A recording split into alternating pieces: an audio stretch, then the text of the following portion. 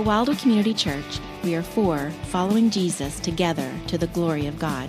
We're for the church, for the community, for the nations, and for the next generation. To contact us or for more information, see our website at wildwoodchurch.org. We're going to be concluding this morning a series that we've been in the last several weeks from Matthew 21 through 23. This is actually one of three different series from Matthew 21 to 23 that we're going to be in over the next several months. But this particular series focused on the Father heart of God and how we see God's heart for his people come through inside of these chapters. And it began a couple of weeks ago when we looked at a parable of the tenants, and we saw how God patiently and persistently pursues people. And then last week we continued this by looking at another parable that Jesus taught, the parable of the wedding feast. And we saw that we need to respond to that pursuit of God to us in faith. And when we do so, we are clothed in the regalia of the Son of God, the regalia of the King of Kings, so that we might be with him forever. And so we have seen that over the last couple of weeks. And today we're going to continue this study and complete it by looking at Matthew chapter 23, verses 37 through 39, the last things that Jesus says publicly to the masses, addressing the national leadership of Israel before he goes to the cross. And so we're going to look at those verses together this morning in just a moment. But before we do that, I want to just ask a question and be honest. How many of you have ever showed up at a party that you were not invited to? How many of you have ever showed? There are a couple of cautious hands going up. Todd, you're not cautious at all. You go right on up. I appreciate your honesty this morning. So maybe we have a bunch of firstborns here today who would say, I would never, ever, ever go to an event I was not invited to. But it's also possible that there are some of you that didn't raise a hand because the person whose party you crashed is in the room and you didn't want them to know that maybe that was you. But anyway, I want you to think for a moment. Let's just suppose that you were to try to go to a party that you were not invited to. And if that was the case, I think one of two outcomes would probably happen. The first outcome, we'll call this the best case scenario, is that you are never found out and you enjoy the party. But the entire time you're there, you're hoping they don't figure out who you really are. That's the best case scenario. Or let's imagine the worst case scenario. The worst case scenario is that they find out that you don't belong. You get identified and called out and embarrassed and humiliated and have to leave in shame. That would be the worst case scenario. But either way, there's a certain amount of anxiety in attending a party that you are not invited to. Can we agree on that? Now, here's the thing. Contrast that with your feeling of going to a party that you were invited to. An invitation came with your name on it. You responded to the RSVP. You got a phone call reminding you, hey, can't wait to see you. Not a generic email, a personal call. Not a text message, a phone call where they called you by name. And when they see you walking up the drive to the party, the host comes running out to meet you and calls you by name and gives you a hug and invites you to come on inside and sits you down at a seat at the table where you have a name card already prepared. Now, what would it feel like to go to that party? Feel a little different, right? Let me ask you the question, friends. As it relates to our relationship with God and our presence in eternity at the party of the Savior that is going to go on forever and ever and ever, do you feel like you are crashing the party? Do you feel like you've snuck in? Do you feel like I sure hope that God never figures out these things about me, or at least maybe God will know it, but maybe nobody else will, or maybe God will just look the other way or be busy doing other things, and I'll be able to enjoy the party for a little while? Or do you realize that your invitation into eternity is not something like that? Your invitation to the party is a personal one, where the God who created you looks at you and calls you by name and says, "Come to me. I want you to be present with me forever." Friends, that's the reality that we're going to see this morning as we look at Matthew chapter 23, verses 37 through 39. Again, the last public words that Jesus will say to the nation of Israel as a whole before his death and his resurrection. What is he talking about? Well, friends, he's talking about in these verses the Father heart of God. And we're going to see it today as we look at these verses together. So if you got a Bible, open to Matthew chapter 23. And we're going to look at verses 37 through 39. I want to read these verses for us, and then we'll back up and make some observations from these verses in three movements together.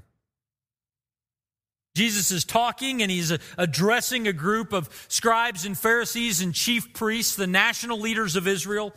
He's talking to them and concluding a conversation with them, and he says this, verse 37. "O Jerusalem, Jerusalem, the city that kills the prophets and stones those who are sent to it. How often would I have gathered your children together as a hen gathers her brood under her wings, and you were not willing. See, your house is left to you desolate. For I tell you, you will not see me again until you say, 'Blessed is he who comes in the name of the Lord.'" Friends, in these three verses, we see something of the Father heart of God, and I want us to see it in three parts. The first thing I want us to see is this. I want us to see God's gracious and his loving desire. God's gracious and his loving desire. Now, again, it's helpful for us to remember the context of these verses. Chapters 21 through 23 of Matthew detail the national rejection of Jesus as their Messiah by the nation of Israel. Jesus approaches the city at the beginning of chapter 21, riding on a donkey in a triumphal procession on Palm Sunday. But that celebration is quickly met with opposition as Jesus goes up to the temple area. And when he gets there, he sees some terrible things that are happening, and he begins to offer correction and rebuke. And when that happens, the national leadership of Israel seizes the opportunity, and they very publicly question Jesus' authority. And they say, "We want nothing to do with you. What are you doing? By whose authority are you doing these things?" And so Jesus begins a dialogue with them in these verses. And in that dialogue, he tells several parables that we saw the last couple of weeks where he begins to describe what is happening. Messiah is there, the Son is present, and he is being rejected by the people he came to save. And after that rejection is made clear, Jesus talks about the judgment that is going to come upon the nation as a result. But after sharing those things, and at the conclusion of that conversation, Jesus offers these final thoughts in verses 37 through 39 that reveal God's gracious and his loving desire. Now, where do we see that? We see that, first of all, in how he addresses the nation.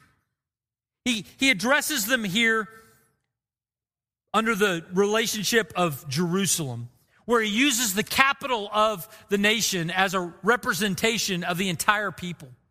And he says to the city of Jerusalem, he says to the national leadership of Israel, he says to the nation of Israel as a whole, he says, "Oh, Jerusalem, Jerusalem." Friends, when a name is repeated like that in Scripture, it's a very emotional thing. It happens when parents are grieving for their children. It happens when masters are calling and beckoning their followers to something greater. It happens when someone goes from death to life. It's an emotional, emotive thing. David says it, "Oh, Absalom, Absalom," in the Old Testament. Jesus says it to Martha, "Oh, Martha, Martha." He says it as the resurrected Christ addressing Saul, who would become Paul. "Oh, Saul, Saul, why do you persecute me?" When this name is repeated twice, it's emotive, it's emotional. It's a plea, an earnest plea, not given in general, but to someone specifically. Jesus addresses the nation, and he mentions them twice. He says, "Oh, Jerusalem, Jerusalem, oh, Israel, Israel." His heart, his passion, his desire for a relationship with them is quite clear. He mentions their name twice. What does he desire to do? In mentioning this passion to them, oh, Jerusalem, Jerusalem, what is his desire? Is his desire to rebuke them? His desire to judge them? Is his desire to smite them in some way? Absolutely not. What is his desire? Oh, Jerusalem, Jerusalem, how I long to gather you together and your children. As a bird gathers their young and protects them under my wings. Jesus had a desire to gather together the nation of Israel and to save them. He came not to smite them. He came not to judge them. He came to save them. That was his impassioned plea. I desire to protect you, to provide for you, to save you, Jesus says to the nation of Israel. Now, this was quite clear, and it's reflective really of the arc of the story of Scripture, where salvation message came to the Jewish people first, to Abraham, to Isaac, and to Jacob. There was a promise that people would be blessed and that through them the blessing would go to all the nations. Paul would say in Romans chapter 1, verse 16, that salvation came first to the Jew and then to the Gentile. There was this idea that the gospel was going to go first to the Jewish people, but the intent was to go everywhere. And Jesus is just mourning in this moment. He says, I have come to you first, and I long to protect you. I long to save you. He's expressing his Father heart. Now, I don't know if you have ever seen an animal caring for their young, but it's instinctive and it's beautiful, isn't it?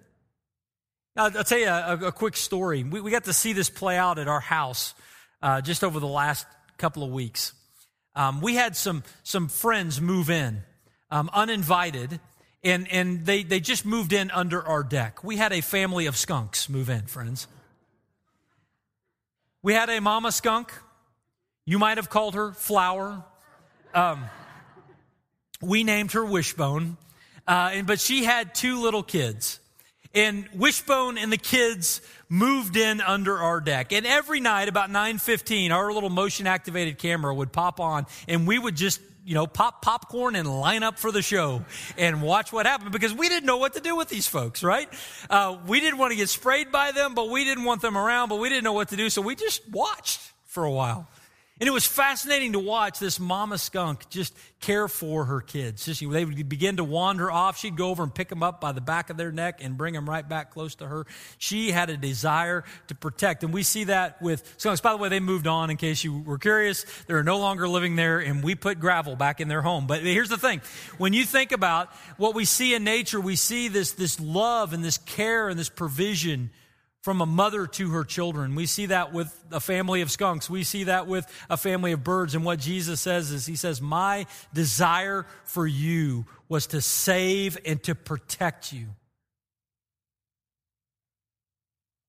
Now, friends, let's think for just a moment about who it is that his desire was to save and to protect. Friends, it was the very people who rejected him. And it was the very people who not only rejected Jesus, but would persist in that rejection and would spend an eternity separated from God in hell. Jesus looks at the national leaders of Israel, people who were headed to hell in a separation from God because of their rejection of him. And he says, it is you that I long to gather together, that I long to save and to protect. Friends, this picture helps us make sense of some of what we see in the New Testament in places like 1 Timothy chapter 2, verses 3 and 4, where the Apostle Paul writes to his friend Timothy, and he says, this is good and it is pleasing in the sight of God, our Savior, who desires all people to be saved and to come to the knowledge of the truth. What is God's desire? His desire is to gather together, to protect and to save. We see it in 2 Peter chapter 3 and verse 9. The Lord is not slow to fulfill his promise, as some count slowness, but is patient toward you, not wishing that any should perish, but that all should reach repentance. Friends, what is God's desire? His desire is to save. His desire is to protect. And in his love and in his grace, he is offering us that kind of protection. Friends, some theological movements look at Scripture and they try to make sense of this reality that not everyone is saved, and they struggle with that. And in the process of struggling with that, they want to minimize God's desire for the salvation of all people, His love for them. Friends, when we see Matthew chapter 23, when we see 1 Timothy chapter 2, when we see 2 Peter chapter 3, it's a reminder of the desire and the love and the grace that God has for all people, even those rejecting Him, even those who will ultimately reject Him and spend an eternity away from Him in hell. It is not God's desire to smite them. It is God's desire to save them and to protect them. And we see that heart come out clearly here. Friends, what does that mean? What that means is that you have been invited to the party. It means God's desire for you is to save you. Because when we see Jesus here, remember, John 14:9 tells us that if you have seen the Son, you have seen the Father. There is no separation in their heart. The heart of God the Father, the heart of God the Son is inviting people into a relationship where He would save and protect them for all time. That means that you have been invited to the party. That means that if you have trusted Christ at some point in the past, you heard, "Oh, Steve, I want to protect and provide for you forever." Oh, Kimberly, you respond. God's desire is to protect and to provide. And that means today, even if you've just wandered in here today because it's a dry place, the God who created you looks at you, He knows your name, He calls you by name twice. And He says, "Come to me. I desire to protect you as a mother hen does her chicks.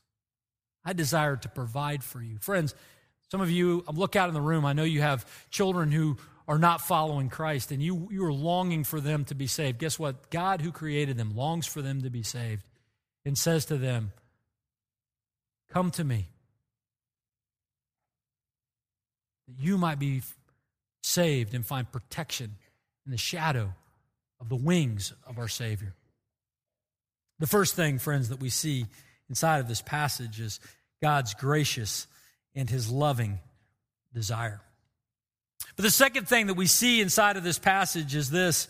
We see humanity's destructive response. God's desire is to save, but did humanity receive that well? Did humanity look at God's love and grace and desire to save and say, "We welcome this, please save us"? No.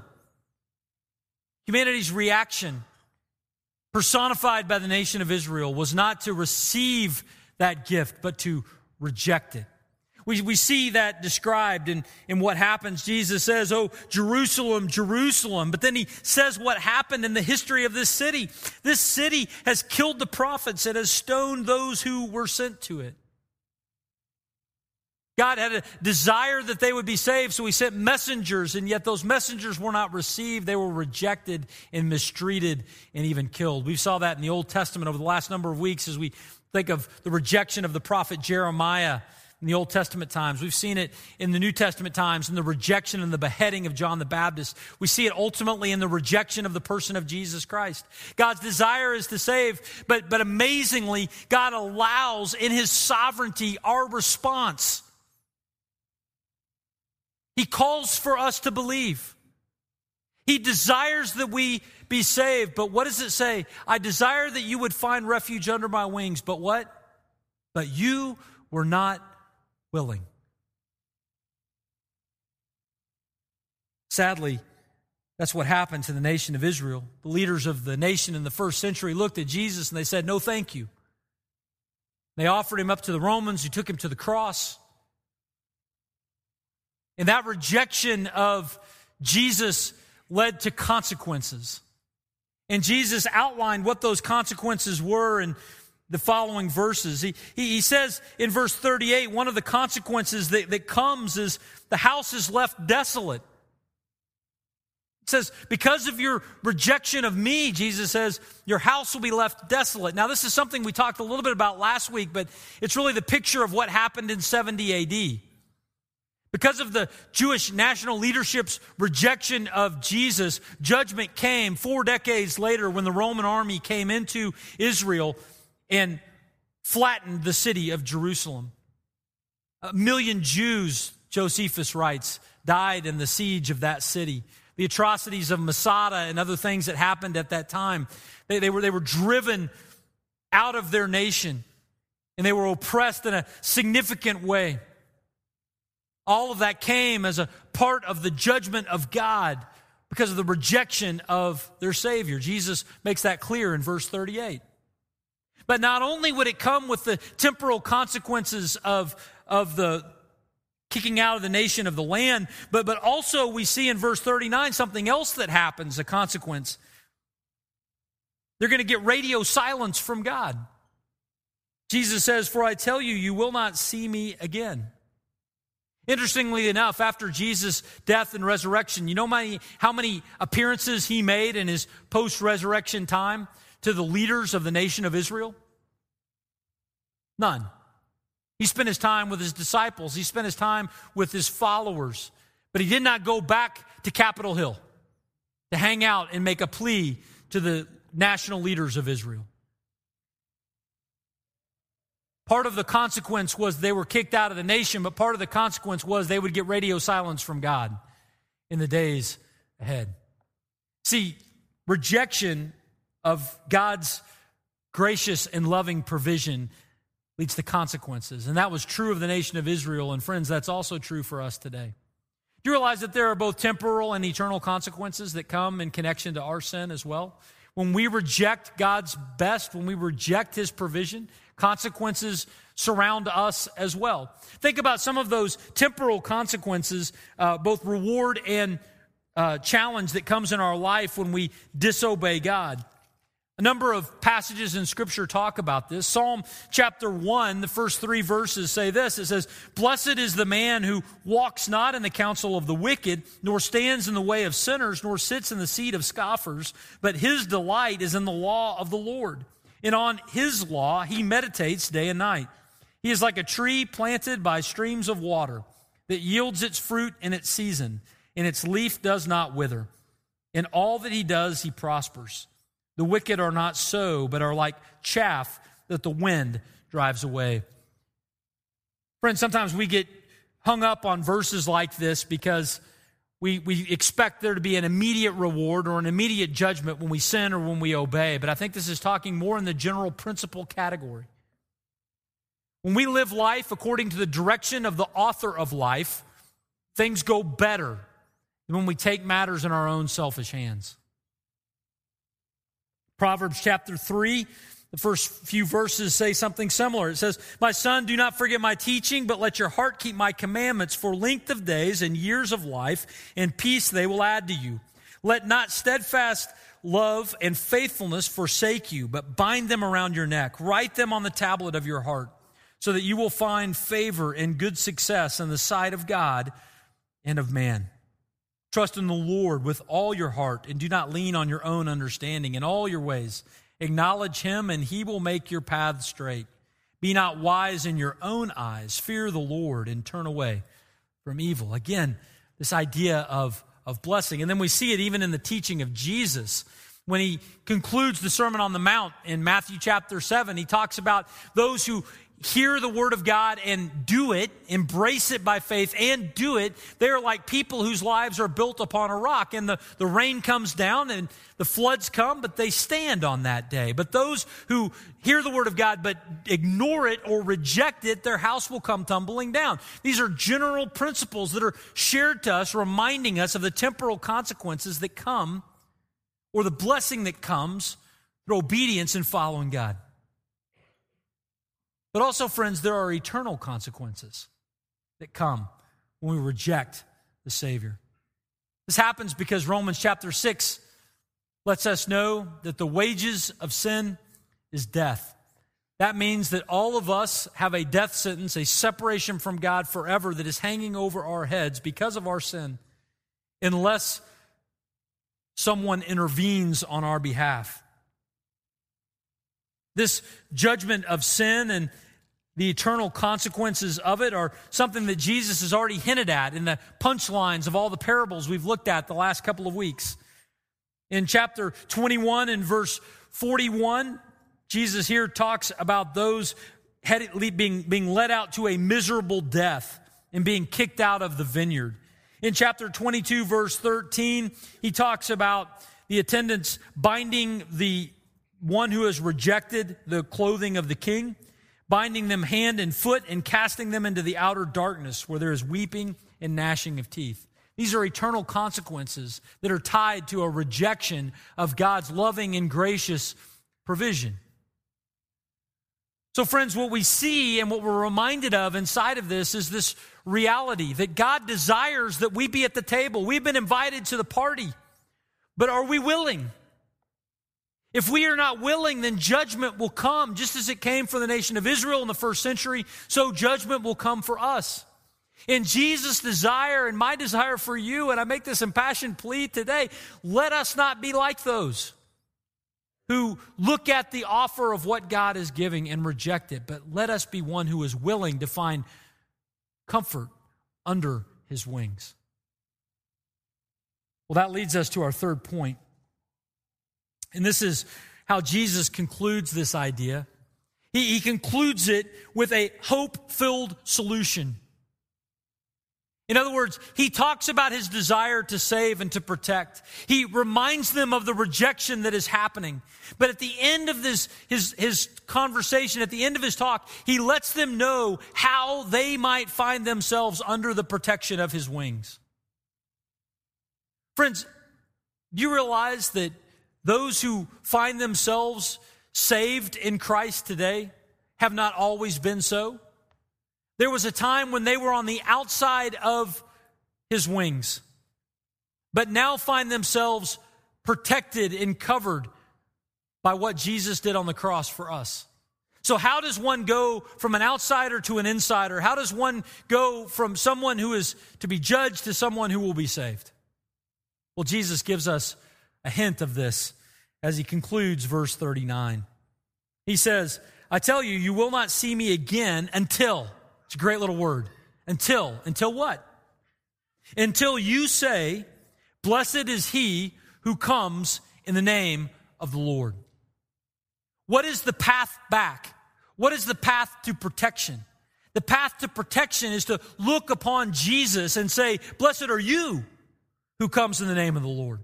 To look upon Jesus and say, you are the one who can save me. You are the one who died for me. You are the one and the only way that I could spend an eternity with God is through you. Jesus makes that clear. Now, when Jesus says this, friends, I think in part he is talking about a historical prophetic fulfillment that will happen in connection to this verse. See, remember, he's talking here to the national leaders of Israel, and he's letting them know, you are rejecting me now, but and that will lead to some consequences. But Jesus concludes this with this hopeful situation where he says, but there will be a time when you as a nation will look to me and recognize me as the Messiah and receive me and trust me and be saved. Friends, Jesus was talking here about events that are described in Zechariah chapters 12 through 14 when Jesus will come again. And when Jesus comes again, you know where he lands on the earth? Not just any place and not in Oklahoma. You know where he's going to land first? It says he's going to land on the Mount of Olives right outside the city of Jerusalem. And when he lands on the Mount of Olives, Israel is going to be under siege. And the nation is going to look to Jesus in that moment. And they're going to say, there he is. There's our Messiah. Blessed are you who is coming in the name of the Lord to save us. In that generation of Jewish people, that generation of Israel at that time will be who Paul describes in Romans chapter 11 and verse 26. When he says, in this way, all Israel will be saved, it doesn't mean everybody who is ethnically Israel, and it doesn't mean everybody who's ethnically Israel for all time. What he's saying is there will be a remnant on the earth at the return of Christ who will see him come back, who will look to him and who will say, blessed are you who comes in the name of the Lord. Well, if that's part of what he was saying for all time and for the future, friends, I also think in the midst of this, he was showing the path and the way for everybody in the meantime. You see, though Israel as a nation had rejected him, and that would lead to these consequences, the individuals inside of that nation and the individuals that live in every nation on the earth, regardless of our ethnicity, have an opportunity when we hear this message to look to Jesus and say, blessed are you who come in the name of the Lord. Stanley Toussaint says this of Israel at this time. He says, it is extremely important for one to note that Christ's rejection of Israel is not an eternal one. The word until of verse 39, together with the following statement, affirms the fact that Christ will come again to a repentant nation to establish the promised millennial kingdom. That's the future one-day fulfillment. But friends, right now, this morning, you have an opportunity. You have an opportunity right now to hear these words of God's love and His grace and His promise and His provision, to be reminded that this offer could be accepted or rejected.